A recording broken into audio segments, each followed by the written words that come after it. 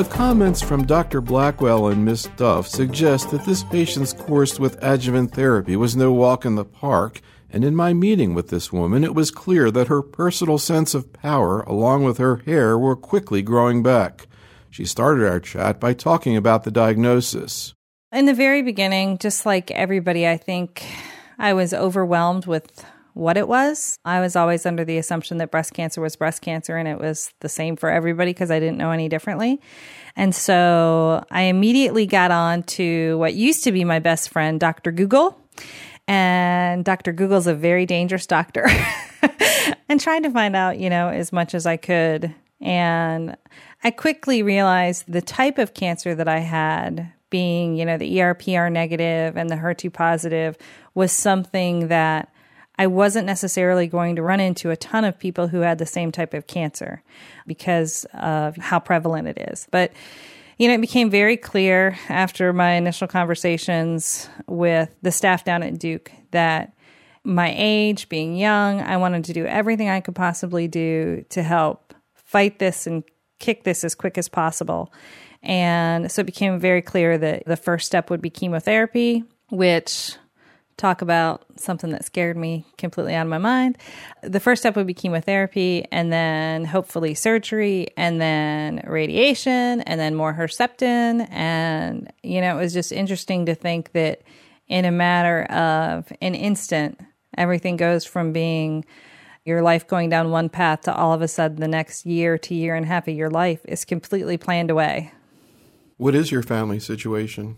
I'm married to a gentleman who's 20 years older than I am, and we have a 12-year-old son, and he just recently retired, I guess 2 months before I found out I had cancer. So wonderful for him that he started retirement and ended up with me back in the house with him. But we have a 12-year-old son, and he's very, very active in sports, and I have a great supportive family network. I have 6 brothers and sisters and a mom and dad. And I couldn't ask for anything better in terms of family. And, through this whole process, one of the things I've realized is how hard it must be for people who don't have a really, really good support structure like I do. I feel very lucky that I have it, and I'm thankful for it because I don't know how I would have gotten through it without them. So how was it when you got the first dose of chemotherapy, trastuzumab? So here's the interesting thing, is that I went through chemotherapy and I kind of had a plan in my head. And my plan was I was going to make each chemotherapy day a day that was all about me, which, knowing my personality, is kind of funny because I always try to make everything all about me anyway. But I scheduled a different person to come with me each chemotherapy day so it would be different. And the first treatment went off without a hitch. And, I had a great experience. It was a great day. My sister-in-law had came with me and made it just all about being fun and connecting with me and talking. And at the end of the day, I literally walked out of the chemotherapy room and said, I love chemo day. And looking back on that, I find that so humorous, especially after what happened during the second visit. But I tried to focus on the fact that no matter what the drugs were coming into my body, I was going to concentrate on chemotherapy day, on the person who was with me, and getting a deeper connection with them and really saying the things that I needed to say to them. Now, the second treatment was a whole nother ballgame. And during that second treatment, it just really brought home to me how toxic these drugs actually are to my body. So brought reality a little bit closer to home. I'm a person who's very goal-oriented. And so I set certain goals. So my first goal was to get to my 40th birthday party and have that be my focus, which was a blast. My second goal is a walk I did in October. My third was a family vacation. And my fourth goal was the actual surgery itself, because I was a much larger breasted woman when this process started. So I'm happy about that last goal. But by trying to get to all those goals, I was able to take whatever implications the chemotherapy had on my life and manage them. So I set a goal the day that I started chemotherapy that I was going to walk a mile every single day, regardless of how I felt. And I was able to do it the entire time through chemotherapy. Good days, bad days, you name it. And I think that having those goals was really important to me. So on the days when I had the nausea and I felt horrible, I still managed to get out of bed, to get up, to go to the track, to walk, and feel like there was something that I was able to control in this whole process. And that feeling of control is, I had heard people talk about it, but didn't really understand it. And I understand it better than I can possibly imagine now. So when I was put into the hospital for being febrile neutropenic and, having low counts, I still put on my mask and I still walk the halls of Duke University, and I walked from Duke South to Duke North and walked back and counted my steps and made sure that it was over a mile. And when they put me in isolation, the nurses probably thought I was crazy, but they put me in isolation because they were testing me. I had had a skin rash and the dermatology came up and they were testing me, I think, for shingles. They put me in isolation and I moved my bed and I counted the steps. And I can tell you that it's 397 laps around a Duke University hospital patient room that equals a mile. But having that really made me feel like I was more in control of at least how I was going to feel. The drugs were going to make me feel a certain way, but I was going to counteract how I felt by what I could control. And that was an example of one of the things that I could control.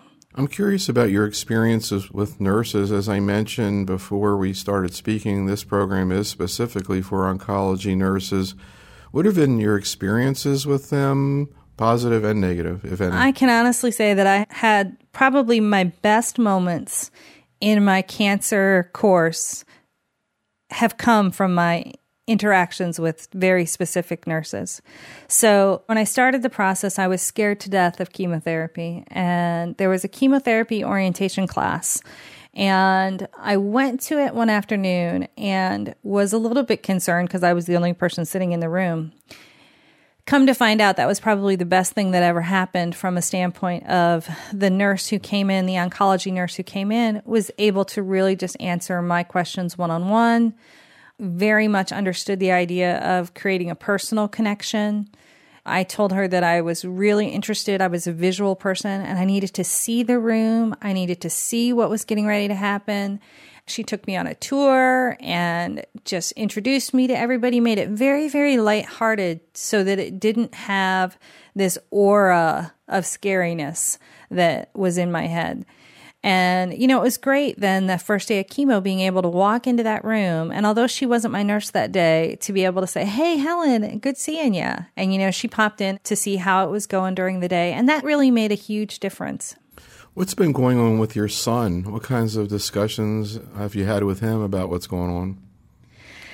Telling a 12-year-old that you have cancer is a little bit like feeling like you've just hit him over the head with a frying pan. I felt like you take away that piece of innocence that nothing can ever go wrong in the world to me. It might happen to other people, but not to me, and definitely not to my mommy. And he is at an interesting age. We've talked about the fact that sometimes we don't know what is going to be more difficult, getting through cancer or getting through middle school. So we've had a lot of conversations, but I think one of the key things is I have always, as his mother, tried to really be in tune with him as a processor. And he needs to process through everything in a way that I can't control and I can't force. And this cancer experience has been a really good example of giving him the space to process through it. He told us from the very beginning that he really only wanted to know about the big things, and that he couldn't talk about it all the time, because if he talked about it all the time, he'd get sad. And so he needed that space to have things be normal, but to still be included in what he called the big things. So that's all we really did. We included him in the big things. We made him aware of what was happening. And literally, I was diagnosed in June, and this is April. In April of this year, he went to my Herceptin treatment as my quote-unquote chemo buddy. And it was the point where he asked and said, "Mom, you've taken everybody else. I'd really like to go." And we felt good about that because I don't think he would have been able to handle the first ones nearly as well as he handled this one. And he wasn't ready to. He wasn't ready to go until he asked to go. So, but in terms of the conversations, there have been moments that I have been so incredibly proud of the young man that he's become through it. And I'm kind of dying to see what this experience does for him in terms of how he becomes a man and what he does as a man because of it, whether it's his relations with women or being more compassionate or more empathetic. I think all of those are good qualities that can come out of a really, really tough situation. Any questions that he asked you that were particularly memorable? Or are you going to die? I mean, that's a question that when your son asks you, Mommy, are you going to die? And literally, I just found out the night before we told him, that's a tough question to answer because you don't really feel like you know the answer in that moment. And you don't want to lie to your child, but you don't want to scare them to the point where they can't process, they can't shut down. That was probably the hardest question that he ever asked me. And I told him, I said, Jake, I don't know what's going to happen, but I will tell you this. I know that I'm going to fight. You don't have to worry. I'm going to fight. And I need both you and your father to help me. We're a team. And we're a very athletic family to begin with. I used to coach sports and things like that. So I said, we're a team, Jake, and you're part of this team, and I'm going to need you to do your part just like you do on your basketball team. And I think that helped him realize that we had at least the ability to go after this. And everything we did after that was a matter of this is our opportunity to fight. You talked about the people that you brought to the chemo treatment. You mentioned several of them. Anything else you want to relate about that experience with the various people? You mentioned that there were certain things that you were saying to people. Any sort of highlights stick out in terms of the people you brought with you? I brought a different person with me every single time. Partly because I knew that it would allow me to enjoy each day more, and I didn't want to feel like a burden on one particular person. And I knew that my husband needed to experience it to see what it was like, but I knew that it wasn't designed to be about him being there every time, and I didn't want to put that burden on him either, and didn't really want to put the burden on anybody. I went with family members, my sister-in-law, my mother, my sister, my brother, my husband, my best friend. And I talk to my best friend sometimes about how I can talk about cancer with a lot of different people, but there are a certain group of people that are my inner circle. And they kind of are the people who I'm going to let my guard down with how I feel, with how badly I feel.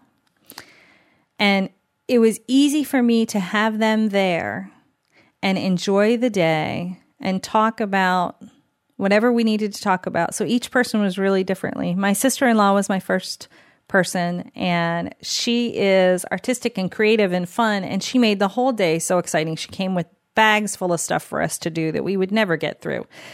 But her purpose was really served in terms of she made it not scary.